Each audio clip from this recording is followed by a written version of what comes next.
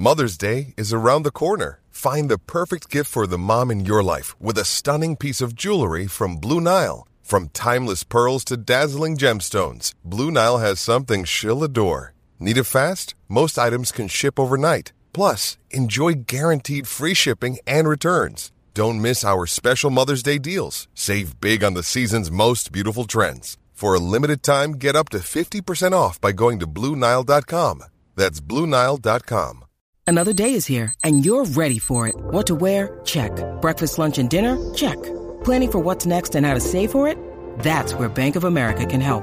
For your financial to-dos, Bank of America has experts ready to help get you closer to your goals. Get started at one of our local financial centers or 24/7 in our mobile banking app. Find a location near you at bankofamerica.com/talktous. What would you like the power to do?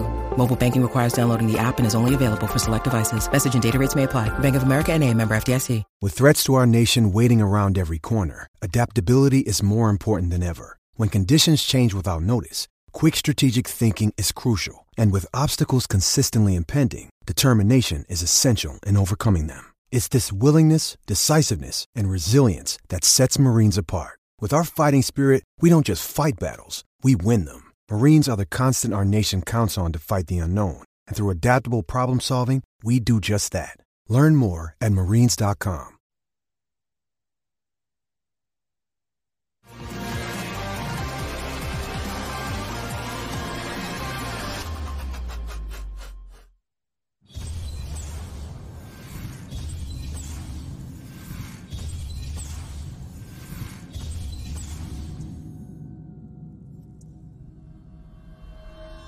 Hey guys, you ready to let the dogs out? What? Do what? Let the dogs out. You know, like, who let the dogs out? Who? Off the Hook, airing on offthehooksports.com. Your home for real news, real opinions, and what really matters about Tennessee athletics. Always available on Apple Podcasts, Spotify, Stitcher, Google Play, TuneIn, iHeart. Like, share, follow, subscribe. Always available wherever you find your favorite podcasts. Here we go. Good morning to you and yours on a Tuesday. He is Caleb Calhoun. I'm Dave Hooker, and we've got a special show lined up today. We're going to visit with John Wilkerson, the voice of the Diamond Balls, and just an all-around great guy as Tennessee's first pitch goes out for the season this upcoming week, as Tennessee baseball has certainly become a real thing under Tony Vitello, and last season was just fantastic and newsworthy in a lot of different ways. And I'm curious, Caleb Calhoun, what you think of this upcoming baseball season. I like Tennessee's pitching. Will they have the same hitting as last year? Probably not, but I think this pitching can take Tennessee a long way. How about you? Yeah, I think pitching in baseball, as you know, the baseball NCAA tournament is the most random tournament ever. It is not conducive to who the best team is. It's about who gets red hot. And MLB postseason's kind of similar now with so many teams in. But one way to minimize randomness is with great pitching. And I believe Tennessee has that at a level that a lot of other programs don't. So that's going to make this interesting. Yep, very true. And also, we're going to talk about Tennessee's basketball struggles. Can the Vols rebound against Alabama on Wednesday night? So an absolute ton going on, and a lot of recruiting news too. Our own Caleb Giroux has it on offthehooksports.com. It'll post throughout the weekend or out the week, I should say. And also, should the Vols checker Thompson Bowling Arena for the Alabama game on Wednesday? They did it against Kentucky. They've done it, I think, 6 times in football. And so Tennessee basketball hosting the number 1 team in the nation. I just get the feeling that's going to be a big win or a really disappointing loss. And I don't think there's any in between given what's happened the past couple of weeks. And also Tennessee signed a top 10 class in the 2023 recruiting cycle. They've signed top 10 classes before. How did they pan out? Not always great. Recruiting rankings are just that. So we appreciate you being on board. We're with you each and every morning at 10 a.m. and videos throughout the day with Caleb Calhoun absolutely churning like there's no tomorrow. Smoky Mountain Red says, Batman. That's what I said. Caleb's rocking the Batman shirt with a sport coat. I absolutely love it. Click the thumbs up button if you like the Batman shirt. There you go. Why? So, are you a Batman guy in general, Caleb? No, I actually just like the shirt. I am not yes. Do I think the Batman movies are probably the best ones? Yes, I do. I think just the nature of the story makes Batman more conducive to have good movies, and Superman more conducive to have good shows. If that makes sense. Yes. I think Batman has the coolest logo. So it's Oh, that's good. Did you see the latest one with the young guy in it with the flop? He has big long hair and stuff. Did you see that one? No, I actually didn't. That's the funny thing about it. It is a standalone good movie. Does not have to be about a superhero. It is very, very good. You will be impressed. My son finally got me to watch it just a couple of weeks ago. He's a big superhero guy. So go ahead and click that like button. If you haven't subscribed to the channel now, we encourage you to do so. So, checkering Thompson bowling for Alabama. Let's jump right into it. I'll remind you that portions of the program are brought to you by Craft Treats. Go to crafttreats.com. Check out their chill pills with CBD, and they'll help your pet when it comes to digestive issues, social anxiety, car ride anxiety, and arthritis. Use the promo code Off the Hook. That's Off the Hook. Get 20% off. Crafttreats.com. All kinds of treats, including the CBD treats as well. Crafttreats.com. Promo code Off the Hook. Checkering Thompson Bowling or Neyland Stadium, for that matter. Does it help in your mind? What are your thoughts on the checkering? And I'll offer this disclaimer. I'm a guy who has covered games that I have to think really hard if Tennessee was wearing orange or white. I'm not a jersey guy. I'm not the extravaganza that goes around the game type of guy. So it doesn't do a lot for me. But if it does something for the fans, then that could be big time. What do you think of checkering in general, which Tennessee basically stole from Oklahoma, right? Did they steal from Oklahoma? I didn't know that. They did. I think they were out there, and Oklahoma didn't do the checkering, but they did the entire sections were, I don't know. Well, we have to remember before they visited Oklahoma in 2014, the first checkering was 2006 in basketball when Tennessee checkered Thompson Bowling Arena for Kentucky. It was a night where they were honoring Ray Mears. It was Bruce Pearl's first year. That was when Bruce Pearl decided we'll wear the orange jacket every time they play Vanderbilt in Kentucky. Okay, so that's proof. I didn't remember that. I didn't remember. Yeah. So they checkered Thompson Bowling before Neyland? Yes, they did. They checkered Thompson Bowling in 2006. Lost that game to Kentucky, and it was actually an upset because Kentucky was struggling at the time. But I don't necessarily think it helps. I think it's good for the fans. I have to be honest. This was done so last minute. I'm not so sure this wasn't done out of desperation to try to generate fan interest because there was already a little bit of apathy behind this team being number 2 because of how we've watched this team play this year. And then they've lost 3 of 4. And I think I don't want to go here, but I want to do a little bit of history for you, Dave. You remember 2001 when Tennessee basketball was number 4 under Jerry Green, and then they started their little slide in February or January? Oh, yeah, I remember that distinctly. That was the series of weeks in which they kept saying we've had a come to Jesus meeting or a players only meeting or this is the final buzzer. We got to get this straight. They had like 8 of those meetings, and none of them helped. Yeah, well, I do know distinctly there's a story. It was written years ago on Rocky Top Talk, funny enough, about the end of the 2009 decade, about the end of the 2000s decade, that apparently there was a 3-game homestand with Florida, Georgia, and Kentucky that was supposed to fix everything, and they sold like these "Not in Our House" shirts or something like that, and everybody was supposed to wear them for the game, and this was going to get Tennessee back on track, and they lost all 3 games. And so I know they checkered Neyland in football, and you get it. Tennessee basketball is hosting the number 1 team in the nation, but I don't know. Something about this just seems like we've got to generate some interest and excitement behind this basketball team to fix what's ailing the program right now. And it feels forced to you. Is that what you're saying? saying? Yeah, it feels forced to me. And so I personally, look, I'm a fan of a lot of different traditions. I love the black jerseys. I love the smoky grays. I think those are the coolest things.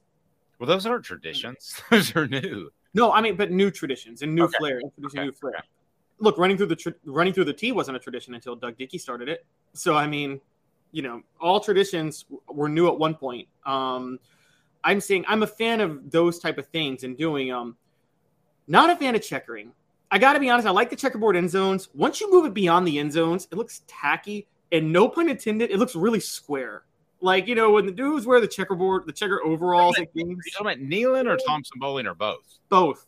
See, I love Neyland. No. I love it when it looks checkered. It looks like the most boomer thing ever. Okay. Boomer. What does boomer mean? You're using baby boomer. You ever heard the okay boomer phrase for the boomer generation? Oh, okay. No, I haven't heard that. All right. So it looks like something my parents would put together. A bunch of old squares that probably think that, like, that'll tell you how basketball was better when there was no 3-point line. And so, I mean, it just looks, the whole checkering thing. Again, I feel the same with the checkerboard overalls.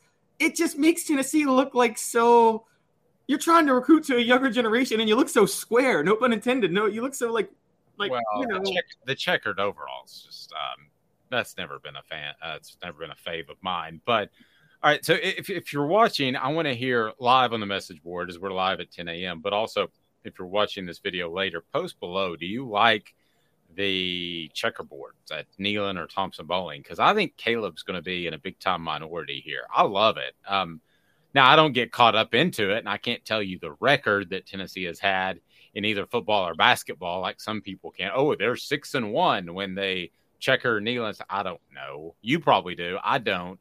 But I think it looks pretty cool. Now, I will side with you on this. I think this is hastily put together. I think this is to console a frustrated fan base that right now really wonders what this basketball team is all about, because this basketball team is wondering what it's all about. They don't have their identity, and the idea for Danny White and the Tennessee administration department and the athletic department is to put together something to get things on the right path again.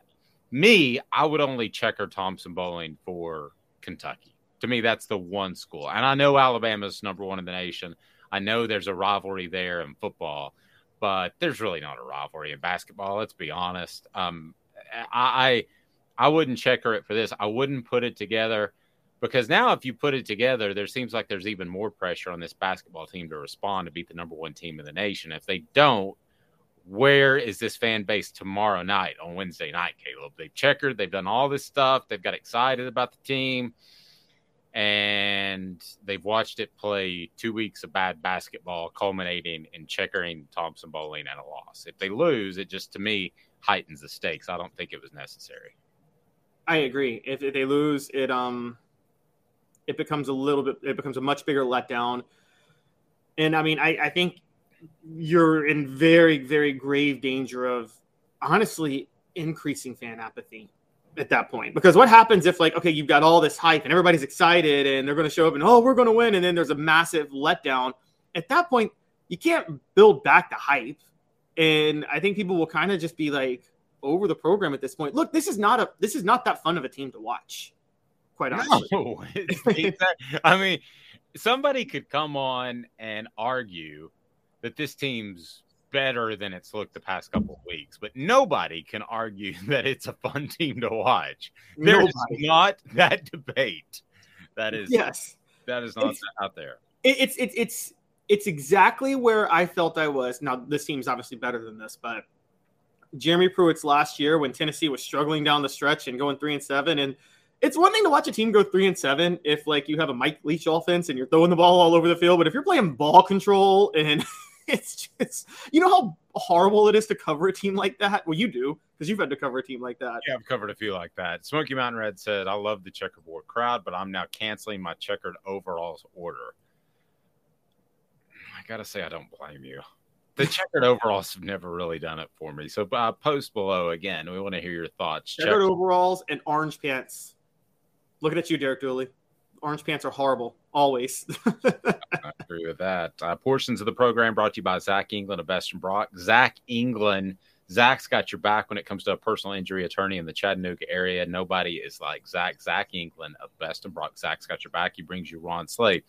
each and every Wednesday. All right, so will this basketball team respond checkered or not against Alabama? I'm going to go out on a limb here, and I think they do. I've seen this happen a lot of times with talented teams. Now, I did not think this team would fit into this little cubby hole I'm going to put them in, but talented teams that have not met expectations. I've covered a lot of teams like that. Ron Slay, who I love, was on some teams like that didn't reach their expectations. So something tells me they are better than what we've seen in the past couple of weeks, and they'll put together a great effort at home and they'll win. And then we'll be scratching our heads saying, well, that's a good win, but why didn't they play like that the previous 2 weeks? I would almost guarantee it. I don't gamble. You do. But I think this is a lock. I think Tennessee beats Alabama on Wednesday, and I have very little doubt. There I go, out on the limb. Wow, Dave. Okay, I'm sorry. I disagree. I don't think they do. I think Alabama wins, and they could win running away, quite honestly. I'm going the exact opposite way of you right now.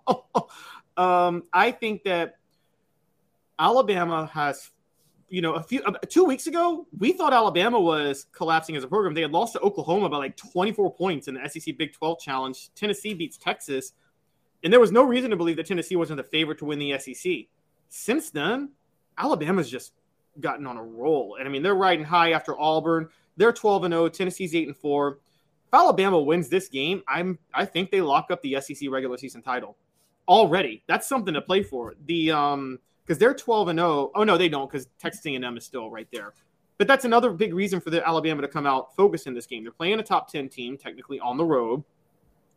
They are 12-0. Texas A&M is 10-2. They're trying to get, get some space for the SEC regular season title, which I think winning a conference regular season title means a lot more than winning a conference tournament title. That's just me. I don't know how you feel about that, but the conference tournament's just a money grab. Yeah, exactly. That's absolutely all it is. And I recall when it was in Atlanta and you had the tornado hit downtown Atlanta, it wasn't any big deal to throw it together in like Georgia State or somebody's gym, and everybody was fine with it. That just tells you that there are a lot of people that didn't really care about the SEC tournament. One team cares. It's the team that wins its way into the NCAA tournament. But for the most part, it is a Kentucky fest where Kentucky fans will be everywhere, even for the games that they're not involved in. So, I mean, it's a fun weekend, but Tennessee historically has performed really poorly in the SEC tournament. So if you're wanting to see Tennessee improve their seed, and by the way, I saw them as low as a 4 seed recently in a projection. If you want them to improve their seed, they need to do so right now, because if you base it on history, they're not going to do a lot at the SEC tournament. Well, and also the NCAA selection committee doesn't place any value on the conference tournaments anymore. I don't know if you saw, but if you win it, you get the automatic bid. If you lose it, you might as well have never played in the tournament. That's how they did it last year. Tennessee won. They finally broke that SEC tournament drought, winning it last year under Rick Barnes. They were a 3 seed going into the tournament. They win the SEC tournament. They stay a 3 seed in the NCAA tournament. Like the selection committee, the only thing that the weekend does is determine whether or not you get in.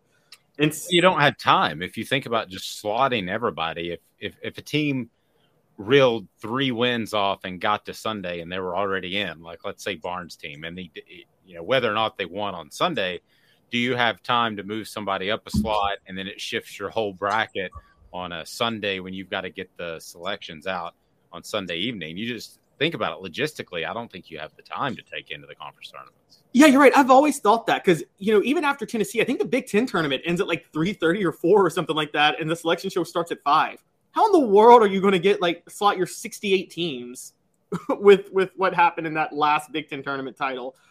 You're right. It's a money grab. It's a gimmick.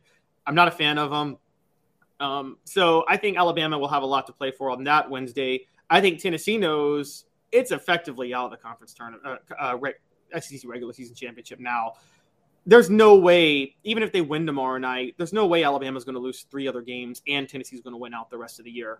That's just not happening. So I think Tennessee So that's a little bit demoralizing. There's a confidence issue. There's some injury issues.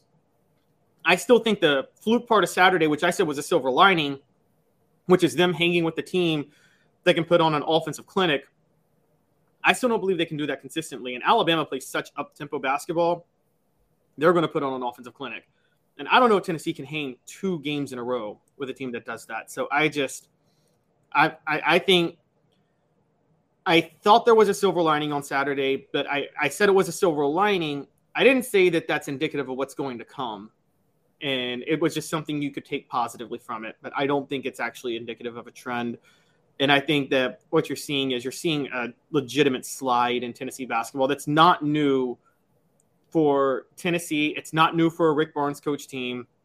And actually, funny enough, they're playing Alabama. It reminds me of an Alabama season. It must have been 2002, 2003 with Ernest Shelton and Mark Gottfried as head coach. They were like number 2 at one point, and then they just stumbled through SEC play and ended up like 7-9 and were just awful and bounced out of the NCAA tournament first round. This Tennessee team is striking me like that. You have Alabama at home. You travel to Kentucky, then to Texas A&M, host South Carolina, host Arkansas, and then to Auburn before the SEC tournament. So what is best case scenario out of that? 1, 2, 3, 4, 5, 6 games. What's best case scenario? Portions of the program brought to you by City Heating and Air, cityheatandair.com. City Heating and Air Conditioning, integrity matters. Your HVAC unit doesn't necessarily need to be replaced, maybe just fixed. So out of those 6 games, best case scenario, Tennessee goes? Trying to remember. So you said Kentucky, Alabama. Oh, okay. Yeah, I see them now. I mean, best case scenario, they go 4-2. But no, I'm sorry. Best case scenario, they go 4-2. But, you're talking about visiting Kentucky, a team that beat them at Thompson Bowling, hosting Alabama, the number 1 team in the nation, visiting Texas A&M, who's second in the SEC right now, and hosting Arkansas, who is still really, really dangerous, and also visiting Auburn. So best case scenario, I think 4-2. Worst case scenario, you could see this team go 1-5 down the stretch, looking at the schedule. I mean, outside of South Carolina, is any other team a guaranteed win? No, I'd be surprised to see 1-5, but we'll see. Hit that like button. Go ahead, and if you haven't yet, subscribe. 2 minutes, we'll get to John Wilkerson, one of the absolute best when it comes to broadcasting, and we're going to visit with him about the Diamond Balls, get some insight on what they might do this year, as last year was certainly a memorable season in more ways than one. For Caleb Calhoun, I'm Dave Hooker, back in 2 minutes off the Hook Sports. Family has been creating jewelry since 1986, each piece unique with a story all its own. I'm Rick Terry with Rick Terry Jewelry Designs. I'm a jeweler, and I want to be your jeweler. We're grateful that you chose us to be Knoxville's best jeweler. My family and staff look forward to serving you. So please come see us. Kingston Pike and Campbell Station Road in the heart of Farragut, and downtown on Gay Street, right next to the Tennessee Theater. Inflation has risen to the highest level in over 40 years, according to the April 2022 U.S. Inflation Calculator. Will your investments provide you the income you need in retirement? Are you losing purchasing power of your savings due to inflation? Simply stated, if the cost of goods and services are 8% higher and you're only earning 4% in your investments, that money buys you less of what you need. Right now is the time to act. Call Guardian Investment Advisors today. Hey folks, Gary Viles here. I want to personally invite you to North Knoxville's newest sports bar and restaurant. It's Big Orange Phillies, located in Black Oak Center. And yes folks, it's happening in Halls. Big Orange Phillies offers family-friendly environment with homemade meals and the best deli-style subs around. Billiards, darts, jukebox, shuffleboard, and cornhole, and a full bar. We also offer valet parking on weekends and during special events. We even have a covered back patio. It's happening at Big Orange Phillies. We want, we need, and we appreciate your business. Hi, Mike Davis here with City Heating and Air, reminding you to always dare to compare. Our team provides quality local heating and air service, installation, and maintenance across East Tennessee. We use only the best equipment like American Standard heating and air conditioning for your residential, new construction, or commercial needs. Honesty, dependability, and customer satisfaction have been the cornerstones of our business since 1961. City Heat and Air. Dare to compare. Chattanooga, we're at it again. For the 5th year in a row, you voted us best of the best criminal and DUI law firm. And finalists for best law firm and best personal injury firm. Thank you for the love, Chattanooga. We won't let you down. Do you want to own the more that owns every job? Then get to Vassey Lawn and Garden in Cleveland and get you a Toro. I'm David Vassey, here to talk to you about Toro. With a Toro Zero Turn, you'll get more out of every minute and you'll reach the finish line faster. At Vassey's, we like to say, no matter if you're mowing 3 acres a week or 11 lawns a day, homeowners and business owners alike find confidence in equipment they can trust from top to bottom. Vassey Lawn and Garden, Highway 60 North in Cleveland. Man alive, it's worth the drive. Got cataracts? We can fix that. Never miss another moment. With a little help from Doctors Campbell, Cunningham, Taylor, and Hahn at ccti's.com. The longest field goal ever attempted is 76 yards. The longest field goal ever missed? Also 76 yards. Why bring this up? Because knowing your limits matters, both when you're kicking a field goal and when you gamble. Betting more than you're comfortable with is like trying a 70-yard field goal. It probably won't go well. So set a limit when you gamble and stick to it. Want more helpful tips like this? Go to keepitfunohio.com for games, quizzes, and lots of ways to keep your gambling from getting out of hand.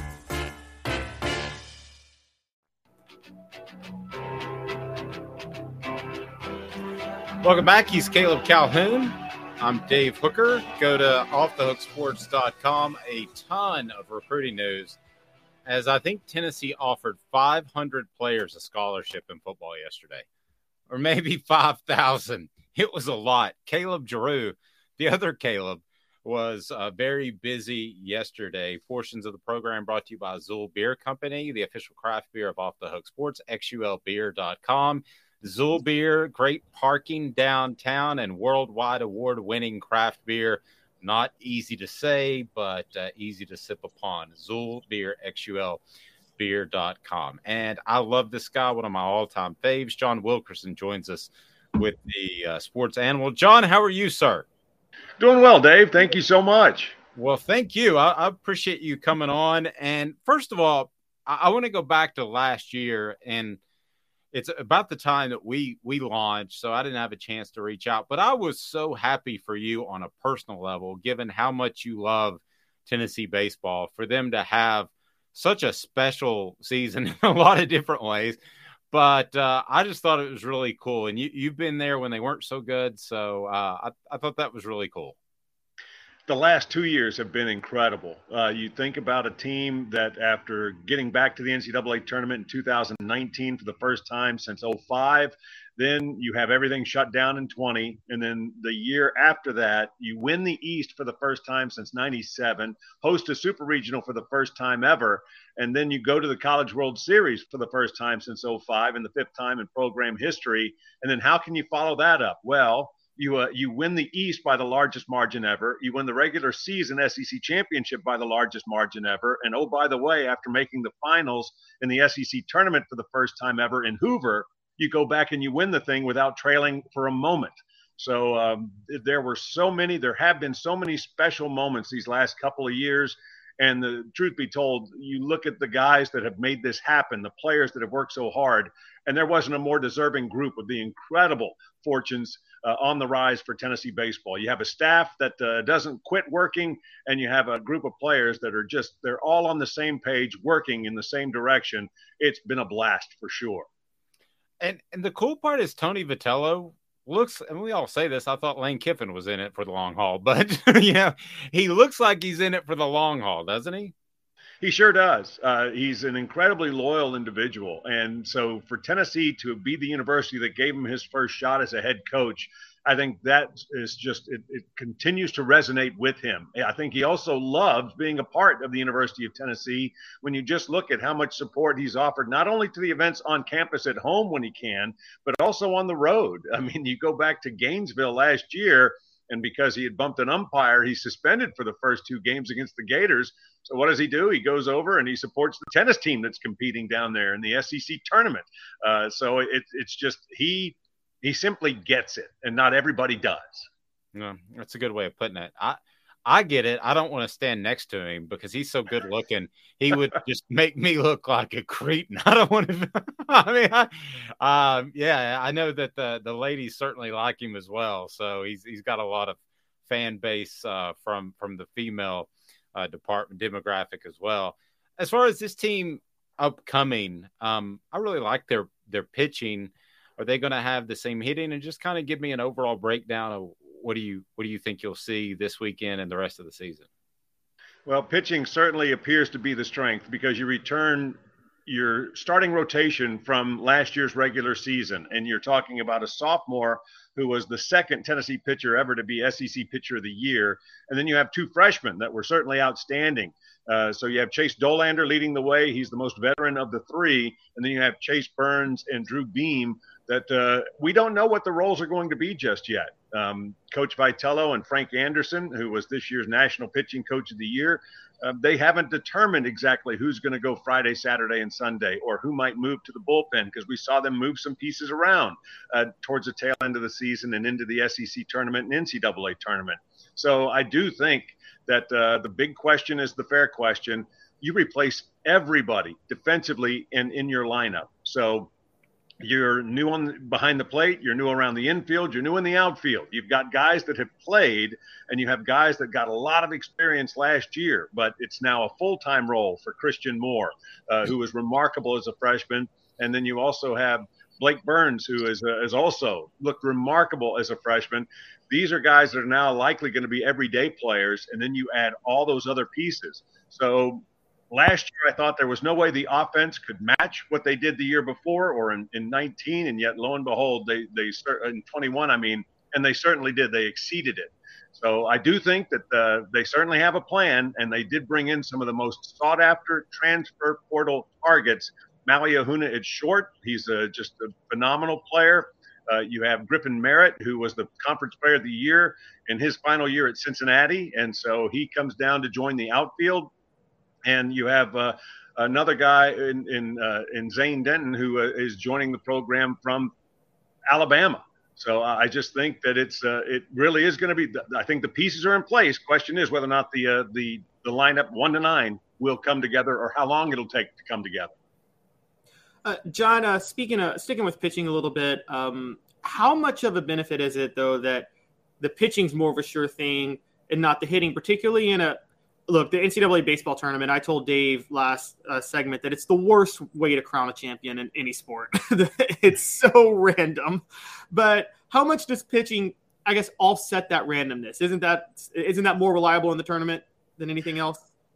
More often than not, yes. And Tennessee last year led the nation in so many incredible categories and also set school records in those same categories. So you love to have that be your strength, because it's thought that the one thing that'll shut down a great offense is a fantastic staff. And I think they're going to have that. But again, very anxious to see exactly who defines what role. You do say goodbye to Redmond Walsh. He was the closer. And so it's not that you can't replace him. It's just that who gets that nod. And you also have guys that are wild cards like Camden Sewell. He had his job lined up after school, has his degree, and just decided that it felt right to come back for one more year. So he hit the pause button on what's next for him. And now he's somebody who can close games. He can be outstanding out of the bullpen in middle relief. And as the University of Florida has found out time and time again, he's awesome when he gets the ball to start, at least against the Gators. So I do think that when you look at Tennessee's strengths, obviously pitching would be first and foremost, simply for the arms they bring back from last year and the talent that they've shown on the mound. I want to ask you about this team's flair last year, John, which I thought was fantastic. A lot of confidence, maybe crossed the line a couple of times. How does Tony Vitello manage that going forward? Is it at all a concern when it crosses the line, or how does he handle that exuberance? Well, I think that he says that he would give them nudges, so to speak. And you had guys that had been there and had showcased very strong personalities in Drew Gilbert, Jordan Beck, and you can go on down the line. So I think they really made the most of the home run celebrations. But what you've also seen is the NCAA has kind of mandated that that's going to be quieted down, not completely shut down, but you're not going to be able to celebrate on the field. If there's a celebration, it happens in the dugout. I will be interested to see. But this is a team that I think it came from taking some receipts, because you take a look at the three guys that moved on from last year. Redmond Walsh I mentioned, and then you had two guys in the lineup, Luke Lipsius and Evan Russell. I mean, when they spent their first year in the orange and white, actually it's Walsh and Luke that I'm talking about. When they spent their first year in a Tennessee uniform, Tennessee won 7 SEC games. That's it. And that has climbed to what they did last year, which was winning 25 games total in SEC play. Just remarkable. Or 26, I think, when all was said and done. But anyhow, I just think they embraced the role of being villains. And when they found out that perhaps there were feathers that were being ruffled by their celebrations, then there was no way they were going to pass on that opportunity. I will say this, the one thing that I think more often than not, there were a couple of instances, as you mentioned, Dave, where at times it was a point to the other dugout in one way, shape, or form. For the most part, they celebrated amongst themselves, but I'll be surprised if the bat flips are as gigantic as well as the exuberance, because I just think that it's kind of toned down this year, as has been legislated by the NCAA, as they're showering a little bit. They're raining on Tennessee's parade and other teams just a little bit. But my guess is it might be just a little more reserved this year. But I still think they will celebrate when something big happens, because to me, and this is what Coach Vitello said, that was more a reflection of the hard work they put into getting ready, as well as just making sure that you took every opponent as if it was the biggest thing you could possibly do. That was how they had such a great record midweek, and that's how they wound up with a season where they only lost a total of 9 games. John, you're as much a baseball purist as anyone I know. And I still remember, John, when we worked together in the early 2000s, listening, I guess it was a teleconference. You were listening to like the Major League Baseball draft in like the 80th round. And John was just so dedicated. I like the bat flipping and that sort of stuff, even potentially at the major league level. I'm curious your thoughts on that. It's something I've gotten used to. But I'll say this again, with the thought being that this is a reflection of how much hard work they've put into it, then you can kind of get it. Now, the fact that it could go, several feet in the air, I mean, that's where it becomes maybe a little bit of a safety issue. Make sure that you have the helmet on in the dugout. You don't want to spill out too much into it. But I just think that, again, watching that most of the celebrations, I mean, more than 90% were about celebrating with the guys in the orange and white. I've grown to appreciate a little bit more than I might have. I like it. I love it. John, it's funny because we're talking about the little bit of, I guess, what old school baseball fans would have said hot dogging about what Tennessee does. Looking at the overall state of the athletic department, funny enough, Dave and I had a conversation last segment on how, which traditions are cool, because I think the checkerboard traditions outside of the end zones just makes Tennessee look a little old and square. But I think the baseball team celebrations make them look young and hip and cool. Does it seem like Danny White has a pretty good pulse just on how to balance those things out? Things that older fans really cherish and adore the most, but things that'll actually make Tennessee at least marketable to a younger crowd? I think so. And I'll say this. I do think that I mean, from the moment that he arrived on campus as the head coach of the Volunteers, the Diamond Balls, Tony Vitello has showcased that he had an image for exactly what he wanted his team to be, the players that he wanted to bring to Knoxville, to wear the orange and white, how hard he wanted them to play, and what they were expected to do as they got ready to play, while they were playing, and as well as all the challenges that they meet off the field. And I think Danny White's been exactly the same. From the moment he arrived on campus as Tennessee's director of athletics, I think he's had a very clear directive, and that was to as he said, a rising tide lifts all boats. And we've seen that. And so I do think that there might be, again, just a comment here or there. I don't think there's any question that when Tony Vitello bumped the umpire last year, there was you've got to step back. I mean, you go into a 3-game suspension there, and you were able to thankfully weather that storm. You didn't lose any of those games. And then you have Drew Gilbert, who got tossed during the NCAA tournament. And so I just think that every now and then you've got to just have a tap on the shoulder and just a brief conversation. But I do think that Danny White is involved in that regard. And I do think that there probably are suggestions and or advice that might be passed along. But I do think that, yes, there is a very youthful exuberance, not just for Tennessee baseball, but you also take a look at how the fur coat made its way over to Lee Stadium and the softball team, courtesy of Uroš Plavšić. But I do think that, yeah, there is a lot. I think the message is consistent. And I also think that it's clearly delivered in terms of the enjoyment, the involvement, and everything. I think that so many people, I think everybody on campus is plugged in and rowing in the right direction, and I think the fan base is also a part of that, because the feedback that is consistently asked for and requested is given, and it's pretty obvious. They're listening in terms of what people want the fan experience to be, and how things might be improved along the way. I was an umpire for 5 years. I never got bumped, but I had death wished upon me several times. So, yeah, I've been in that position. Last thing, Todd Helton, Hall of Famer or not? Yes, and I think it's a matter of when, not if. He came so close this year, and I think it'll happen next year. I think that even though so many will want to point to that Coors Field was his home, and it's like, okay, you got to kind of look at his offensive numbers there with a grain of salt. I mean, you look at Larry Walker getting in, and I just think that benefits him greatly. I mean, here's somebody who his splits on the road were certainly outstanding, a Gold Glover in terms of his ability at first, an all-star. I just think that it's when you take a look at some of the collections of the stats that he had, whether it be doubles, runs scored, home runs, runs batted in. I mean, he's keeping company with guys with the last name of Musial and Gehrig, that it's just a short handful. So I think Todd Helton is most definitely a Hall of Famer, and I'm pretty sure that 2024, the vote in 2024 will be his year. John Wilkerson, the sports animal, listen to him with Jimmy Himes, 3 to 7. If you're in Knoxville, he's great, and as good of a play-by-play guy as you will find absolutely anywhere. And I mean that, John. Dave, I sure do appreciate the invitation. Caleb, enjoyed joining you. Getting ready to tomorrow head out west with the team, so we will have the game streamed 8 o'clock on Friday Eastern Time, 8 o'clock on Saturday Eastern Time, and 2 o'clock on Sunday on utsports.com or the UT Game Day app.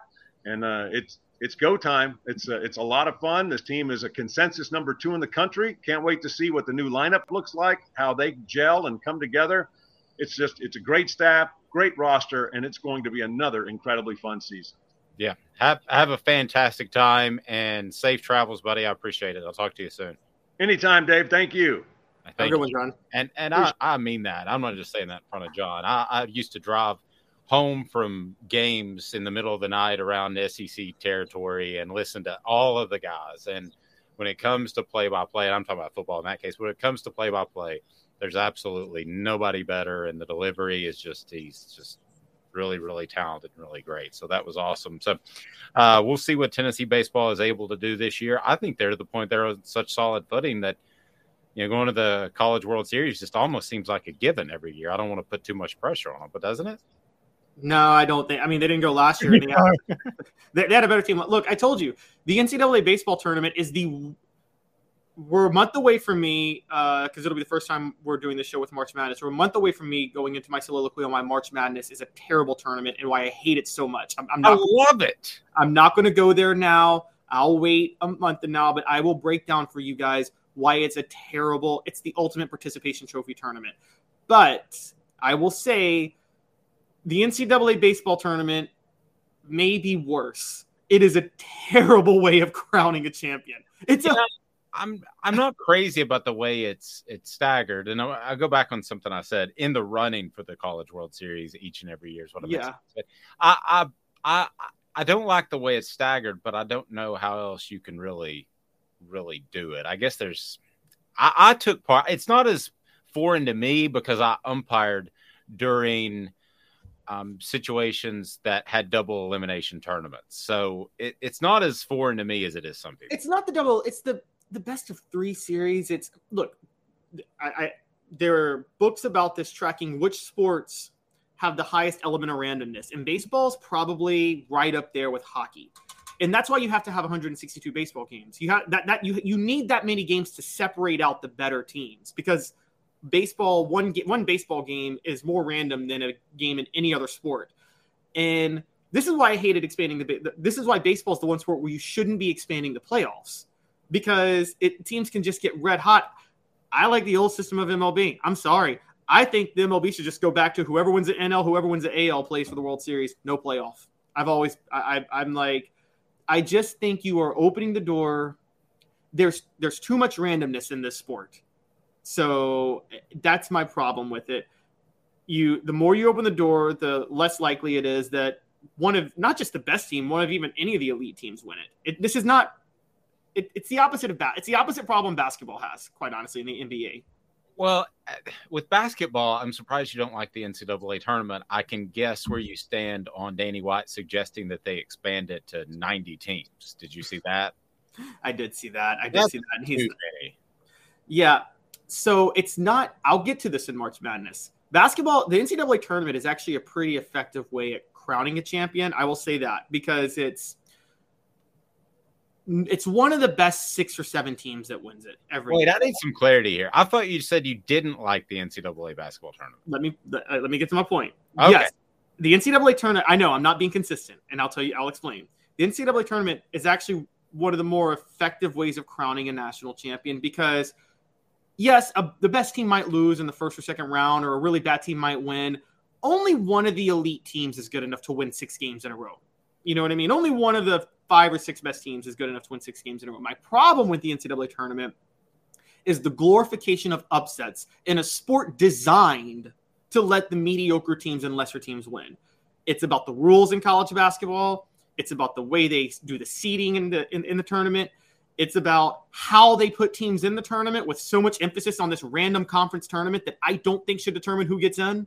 There is a lot of things that go into it, why I hate the NCAA tournament, even though it's an effective way at crowning a champion, more effective way than the NCAA baseball tournament. And so, look, it's hard to find the right balance here, guys. Look, because the NBA has the opposite problem. The NBA has the opposite. I'm supposed to be the old guy here, and you're the old guy. Get off my lawn all of a sudden. You're Clint Eastwood. I don't like rewarding mediocrity. But saying you don't like the NCAA tournament's like saying you don't like Cindy Crawford in her prime. I'm saying I don't think the upsets are really that exciting, because to me, all right, I'm just going to, I'm starting it now. I'm going to do this in a month, but I'm starting it now because you got me. But what do you define as an upset? Because a 7 versus 8, there are a lot of times in which the 8 is actually by Vegas favored, but we consider an upset 7 versus 8. A 1 versus 16 or 2 versus 15 is pretty special. Yes, but okay, it's the rules of the sport that bother me, and that's where I'm getting at. The rules of the sport allow for lesser teams to win. There's no defensive 3 seconds, so players can just camp out in the paint. Until about 5-6 years ago, there was a 35-second shot clock, so you could play keep away, which just made the sport horrible. Technical fouls are 2 shots and the ball, which is just ridiculous. I'm sorry. Like a penalty in football is a 15-yard penalty if it's a personal foul, which is like the technical foul of football. A technical foul in basketball should be 1 shot, 1 free throw. That's it. Okay, it shouldn't change the game so much where you get 2 shots and the ball. That's insane.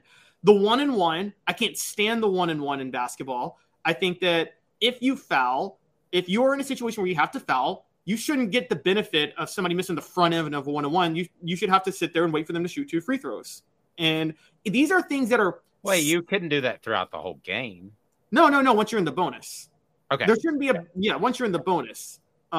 There should never be a 1-on-1 is the stupidest thing in basketball. And it is designed to let teams come back. It's set up so you can come back.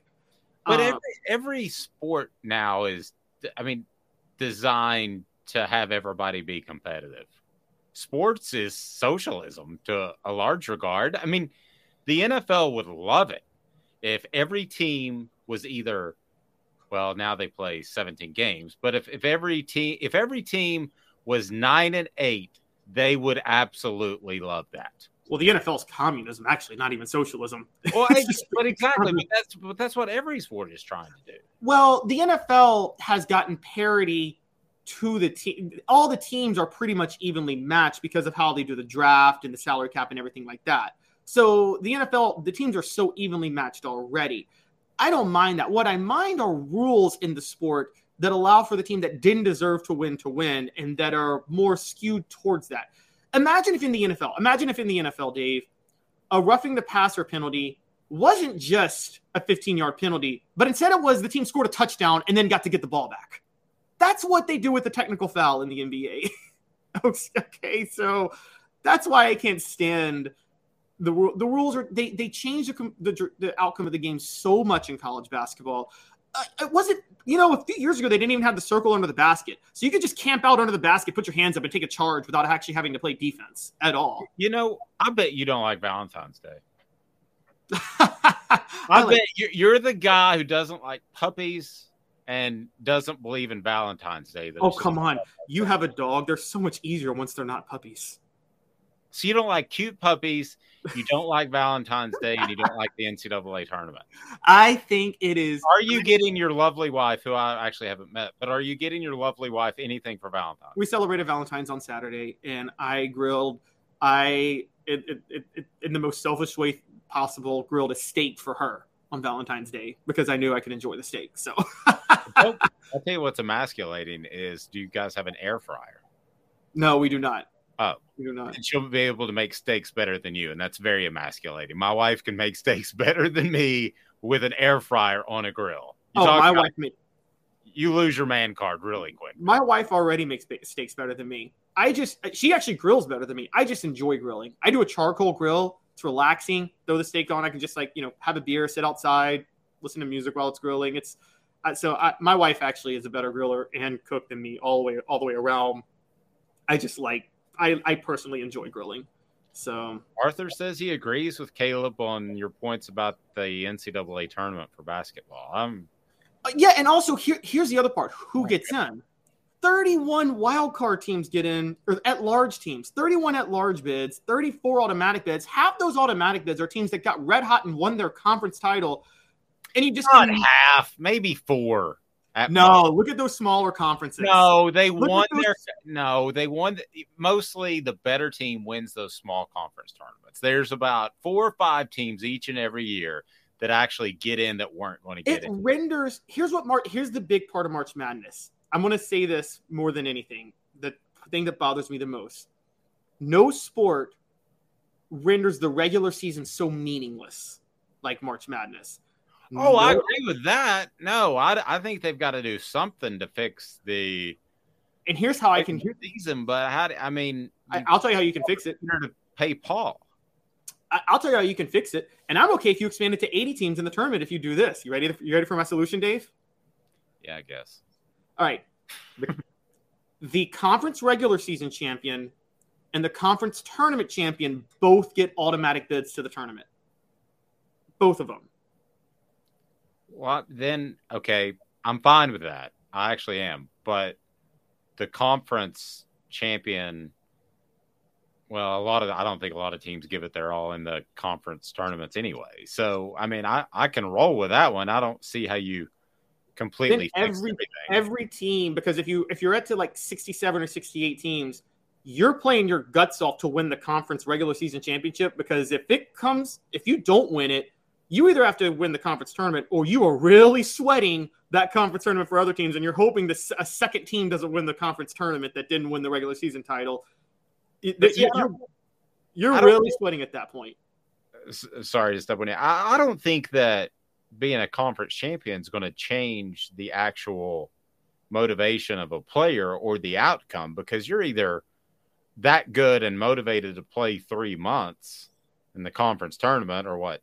Yeah, right at 3 months, or you're not. I don't think a team of a bunch of Hoosiers guys, which you and I agree is the most overrated sports movie of all time, But I don't think a bunch of dudes that are Hoosiers guys that are in the SEC are going to say, let's put together a 3-month run so we can make the tournament. I don't see that changing much. I think that these regular season games are going to matter a lot more if you put more emphasis on regular season champions getting in and then lessen the number of at-large bids. And I don't know the best mathematical way to do that. But see, like going down your path for a second, okay? Like, I would say the top 4 teams automatically make the tournament instead of just the conference champion at the standings at the end of the season, maybe 2 from the East, 2 from the West. I'm just spitballing here. I'm not saying this is a great idea off the shoot, but there's then you have somebody. That's 120 team tournament day. Well, no, I'm just talking about no, you're right. I mean that. But okay, what about this? Actually, there's a guarantee to the Big Ten, the Pac-12, the SEC that they get 4 in, then I could see somebody battling to get from 5 to 4. I don't think anybody's going to be able to battle for 3 months to get from 5 to 1. Does that make sense? Right. I see what you're saying. Okay, here we go. How about this? The top 2 teams from every there's 32 top conferences. So the top 2 regular season teams from every single conference. That gets you to 64, right? A conference tournament champion will bump the second team, if that makes sense. If a team below the top 2 wins a conference tournament, that bumps the second team off the automatic bid list. Does that make sense? Okay, I don't hate that. Okay, so you're at 64. Yeah. And then you only got 4 other at-large bids. That would make it so much fun. Every regular season game would matter at that point. Okay, I can roll with that. But I like it the way it is, too. It's like the Mona Lisa asking her to smile.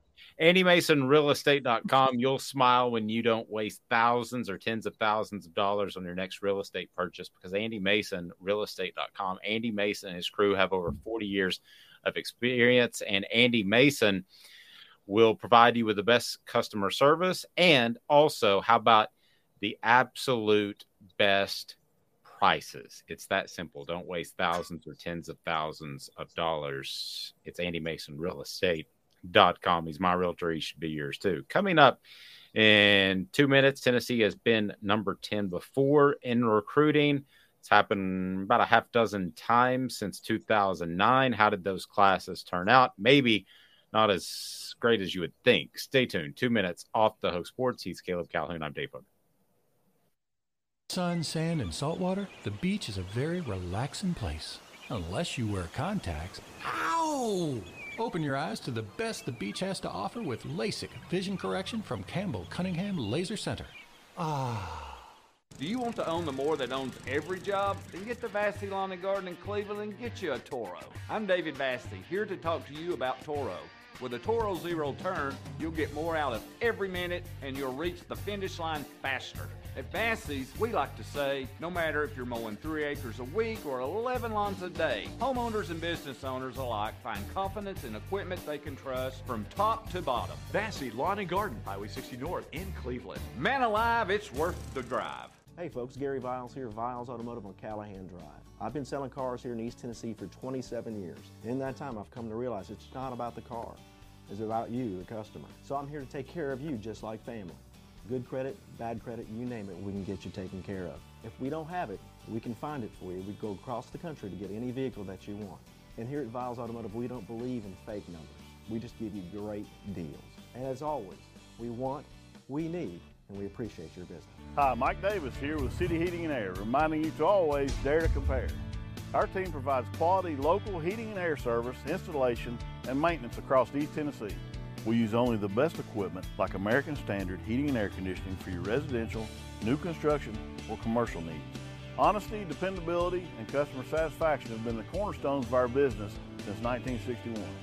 City Heat and Air. Dare to compare.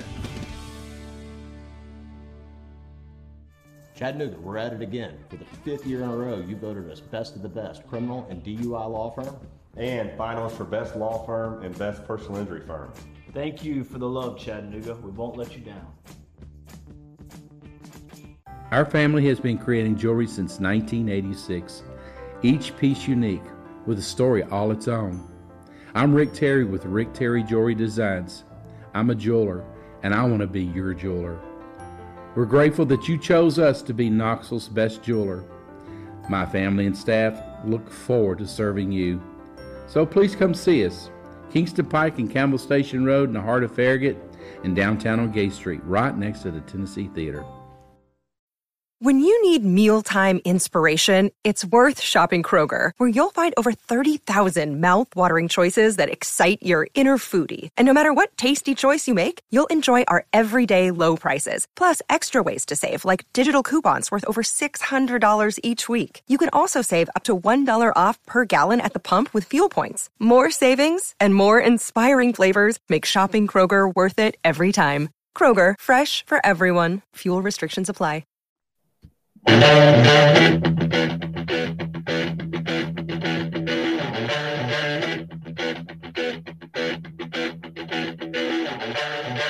allow me to introduce myself. I'm a man of wealth and taste. Welcome back. He is Caleb Calhoun. I'm Dave Hooker, the one, the only Caleb Calhoun, as you've got to check out his story on Trey Smith. It is absolutely phenomenal. Just fantastic. Trey Smith. Why is he the best story to come out of the Super Bowl, Caleb? Well, Trey Smith, as we know, less than 4 years ago, we didn't know if he was going to be able to play football again. Trey Smith was the one bright spot. I mean, we talk about Tennessee football legends who labored through really, really, really bad years of just the program being in shambles, and Trey Smith is right up there with, I would say, Steve DeLong. That's a throwback name, right? Outland Trophy winner, sticking through the Jim McDonald, end of Bowden Wyatt years. Trey Smith is the Steve DeLong of this generation.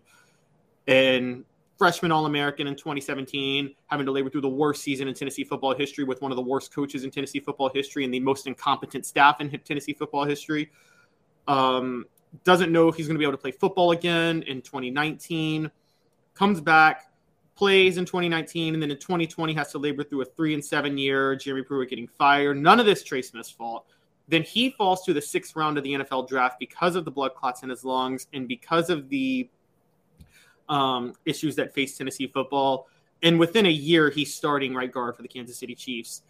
And make no mistake about it, Trey Smith is a huge reason they won that Super Bowl. Remember, Kansas City lost to Tampa Bay 2 years ago in the Super Bowl. 2 years ago, because Patrick Mahomes got no protection. Well, the other night, he wasn't sacked one time, and Kansas City averaged over 6 yards a carry. Trey Smith had – I'm sorry? I was just going to say, I thought that was the story of the game. The fact that Mahomes wasn't sacked, even more than the hold call at the end. I thought the Eagles would be able to get pressure on Mahomes. Go ahead. Yeah, exactly. And I'm willing to say Trey Smith had the greatest performance for a Tennessee football offensive lineman in the Super Bowl since Raleigh McKenzie with Washington did. And I think it was 1986 when Washington had over 200 yards rushing. And so that was the Timmy Smith team, right? Was it? The little running back that nobody knew. He had like 200 yards. And then yes, he had 200 yards. And that was the Doug Williams team, right? I think it was the Doug Williams team. I think Doug Williams won Super Bowl MVP, but it probably should have gone to Timmy Smith. 200 yards rushing is 200 yards rushing. Yeah, I remember it was a lot like, I don't know why these two just came together at this very moment, but it was a lot like Travis Stevens in that 2001 season. You know, a little darty guy who wasn't going to get you power yards, but could find holes. So you put Stevens behind that massive offensive line, you know that he would find the hole, because that offensive line in 2001 was just gigantic. That was great story, Trey Smith. I agree, and it's on offthehooksports.com, so check it out. And portions of the program brought to you by Campbell, Cunningham, Taylor, and Hahn, a vision correction that's local to Knoxville, and they take care of you. My vision is absolutely incredible. I was farsighted. Now I can see everything without having to wear contacts anymore. Campbell, Cunningham, Taylor, Hahn, and know that they're local, and know that they also will provide you with cataract surgery and just great vision care local. Again, they nowadays are flying in eye doctors, other companies from Florida to do surgery on your eyes. So you want people that care and want to be a part of your world. So that's Campbell, Cunningham, Taylor, and Hahn. All right, so the Tennessee signed a top 10 class. And I've long made the argument that every recruiting class is somewhat the same in that half of the guys are going to be contributors, half of the guys are not. And then if you're lucky, you have a couple of stars out of there. I don't want to say lucky, talent evaluation, beating other teams. That is always a factor. But what's funny is when you go back and look at the top 10 classes that Tennessee has signed historically, Caleb, they have not been fantastic. And I think there's a reason for that in one case. So let's look back at those classes, because the ones I have, and there was a little bit of a discrepancy in one year, but we're going to go by the 247 composite ranking because that takes them all into account. So we're going to basically 2009, 2010, 2014, 2015. So let's take a look at that 2009 class first. That was a top 10 class, number 8 in the nation. Clearly, Lane Kiffin was taking dudes with some very questionable backgrounds, and it was all about assembling a class as fast as possible. That class absolutely was a disaster, more felons than all SEC players. Perhaps it would have been better had Lane Kiffin stayed as that guiding force. I don't know. I mean, you've got Jansen Jackson, who is serving prison time for murdering his mom's boyfriend and killed his cellmate as well, and was known for threatening media members while he was at Tennessee with physical harm and violence and death. I don't know that they would have saved him. I don't know that, on the other hand, Bryce Brown wouldn't have been a good back at Tennessee. He played well in the NFL for a bit for the Eagles.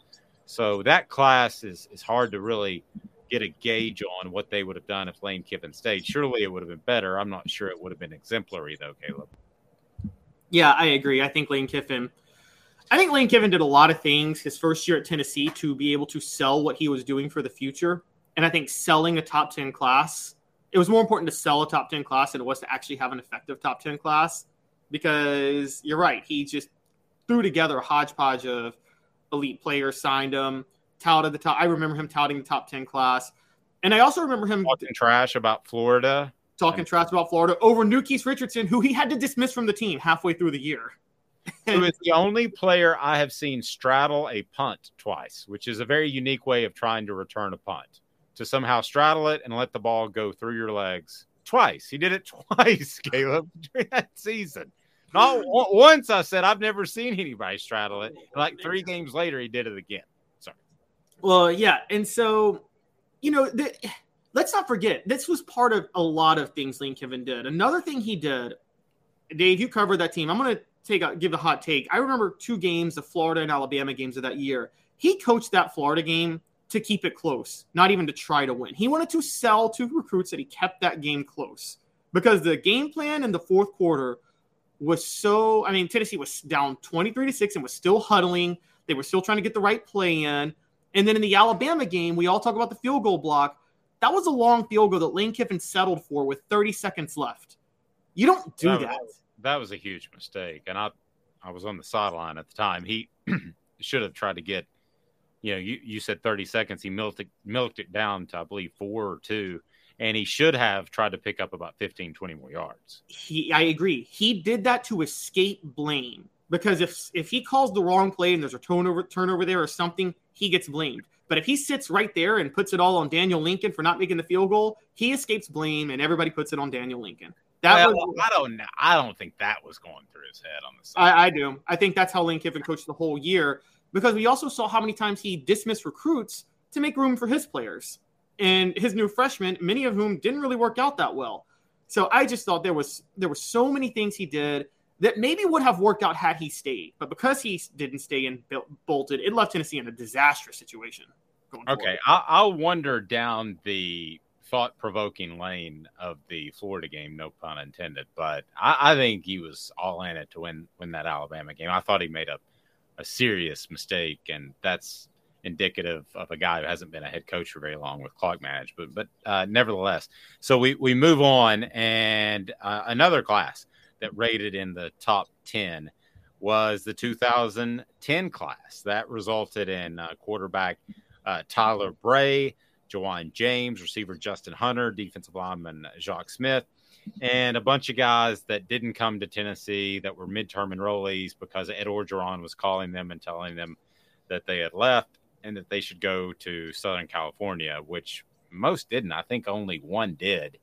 But ultimately, that class actually could have been even higher. They ended up at 7. They could have been maybe higher if some of those guys would have stuck. But again, a class that we have no idea what would have happened if there's any stability at the head coaching position. And somebody brought up a great point on our message board. These guys didn't have Josh Heupel. That's from Vols time. And you're absolutely right. And there seems to be some steadiness to Tennessee's program they haven't had in a long time. Would this class have been better? Yeah, probably, but it wasn't at the end that bad at all. Caleb, it proved to be pretty strong. No, it wasn't that bad of a class. Just to look at this, specifically the guys Derek Dooley signed, James Stone was a good signing. That was him. Derrick Rogers was a good signing until he got dismissed from the team. But for 2 years, Derrick Rogers was a reliable receiver. You have, Dontavis Sapp. He had a bit of an impact. Rajon Neal, starting running back for a pretty long while. Michael Rivera was a heck of a receiving tight end for Tennessee. And from Lane Kiffin's side, Lane Kiffin brought in Justin Hunter, Matt Sims. These are players who all had an impact. Tyler Bray, the biggest Corey Miller, Michael Plardy. The biggest bust of this class, Zach Fulton, who started in the NFL for years, Jock Smith. I would say Matt Milton was the biggest bust of this class. 4-star wide receiver. There was a lot of – I remember the hype behind Matt Milton and just never amounted to anything. But, yeah, it wasn't a bad class. Now, here's where the classes, I think, get a little inflated. So the two classes we talked about were classes that didn't reach their potential because of a coaching change, which they're not going to reach their potential if there's a coaching change unless there's some really strange circumstance in which a beloved coach comes in. So be sure and hit that like button. If you haven't subscribed yet, do that. Like button helps bring more people into the channel. Now, the two classes I want to talk about now are not under that same scenario. They are under the head coach got them inflated scenario through manipulating recruiting rankings. So number 7 in 2014, you had Butch Jones making sure that Tennessee had a top 10 class by visiting with recruiting analysts and getting their rankings up. Your thoughts on the class headline, of course, by Derek Barnett, receiver Josh Malone. You also had Jalen Hurd, Todd Kelly, the Berry brothers. That class ended up being pretty darn good. And yeah, is it the number 7 in the class? In retrospect, that's probably a little bit high, but they definitely got a lot out of that class. They got a lot out of some people in that class. Wasn't even close to the ranking it got. Jalen Hurd was not a 5-star. Anybody who saw Jalen Hurd play knows he was not a 5-star at all. Well, that's it's definitely one of the examples I would use to say that Butch Jones got his ranking pushed up. I believe that. Jalen Hurd was told by Alabama that he needed to play defensive end, and so he didn't consider Alabama any longer. Tennessee gave Jalen Hurd the opportunity to play running back, and they boosted his rating after he committed. Yeah, and even if he was to play running back, he's a power back. He didn't fit what Butch Jones was trying to do with those zone reads, the smash. I call Butch Jones' offense the smash mouth spread, where offensive linemen still block like they're in a pro style, but Jalen Hurd wasn't a fit for that. Josh Malone worked out. Vic Wharton didn't work out. Todd Kelly had some injury issues.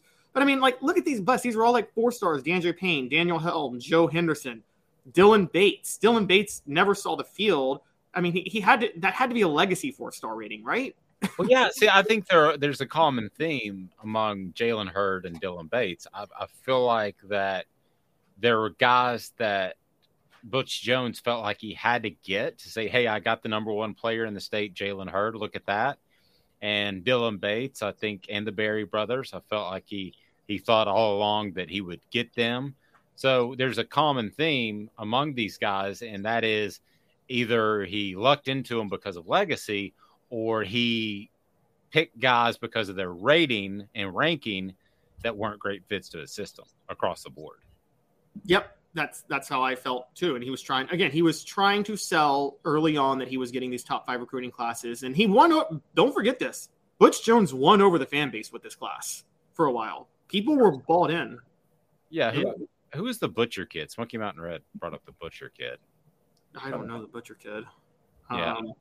But some of the best players from that class are actually 3-stars because you had Ethan Wolf, Jakob Johnson, who's still in the NFL, and Emmanuel Mosley, who, when he gets healthy next year, will still be the starting cornerback for the San Francisco 49ers. So, let's go to the next season, 2015, number 4, Tennessee's 2015 class.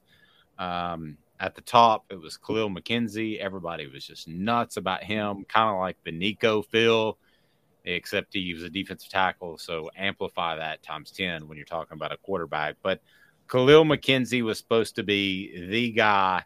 He wasn't. Kyle Phillips, Shaw Tuttle were good on the defensive line. You had Alvin Kamara, who was a great pickup. Jawan Jennings in that class had off-field issues, but I don't think anybody would question his talent. But number 4 in the nation, a little high in retrospect. Very high, yes. Butch did get more out of this class from the 2014 class. I'll give him that. Because we know Kamara. Khalil McKenzie was not a 5-star, but he was a starter for Tennessee consistently. So was Kyle Phillips. So was Drew Richmond. Most of the 4 and 5 stars ended up starting. The question about the Butcher kid, this was this class, Andrew Butcher from Alpharetta. I forgot about Andrew Butcher. Preston Williams, I think, only left because Tennessee was deep enough at wide receiver. He wanted to go elsewhere. Like a 3-star kid, right? He was a 4-star on Rivals, but I think it was a 3-star overall. You're right. Darrell Taylor, a good pickup from this class.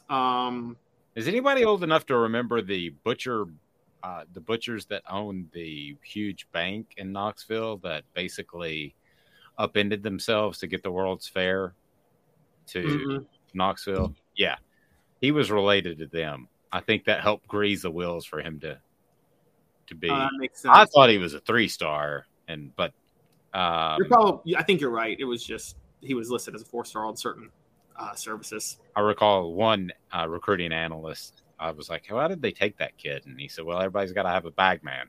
Anyway. Here's a funny one because he was just in the Super Bowl. Tommy Townsend was in this class. Tommy Townsend and his hair were in that class. Lost the punting job to Trevor Daniel. So I would say this class, it wasn't a top 5 class, but he got the most out of this class. And I'll give him credit for that class, much more than the 2014 class. I will say that.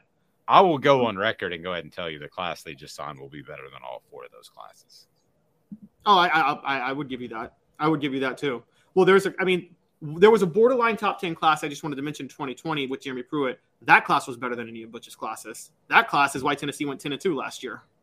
Portions of the program brought to you by Vassy Lawn and Garden. Man alive, it's worth the drive. Vassy Lawn and Garden in Cleveland, whether you're in Knoxville, Chattanooga, or Nashville. They've got the industrial mowers. They've got the commercial mowers, Toro. It's just incredible. Toro, count on it. Man alive, it's worth the drive. That's Vassy Lawn and Garden in Cleveland. If you're in Nashville as well, it is worth the drive. We'll be back with you at 10 a.m. tomorrow. Don't forget, go ahead and set your phone. You can do the Siri, remind me or something.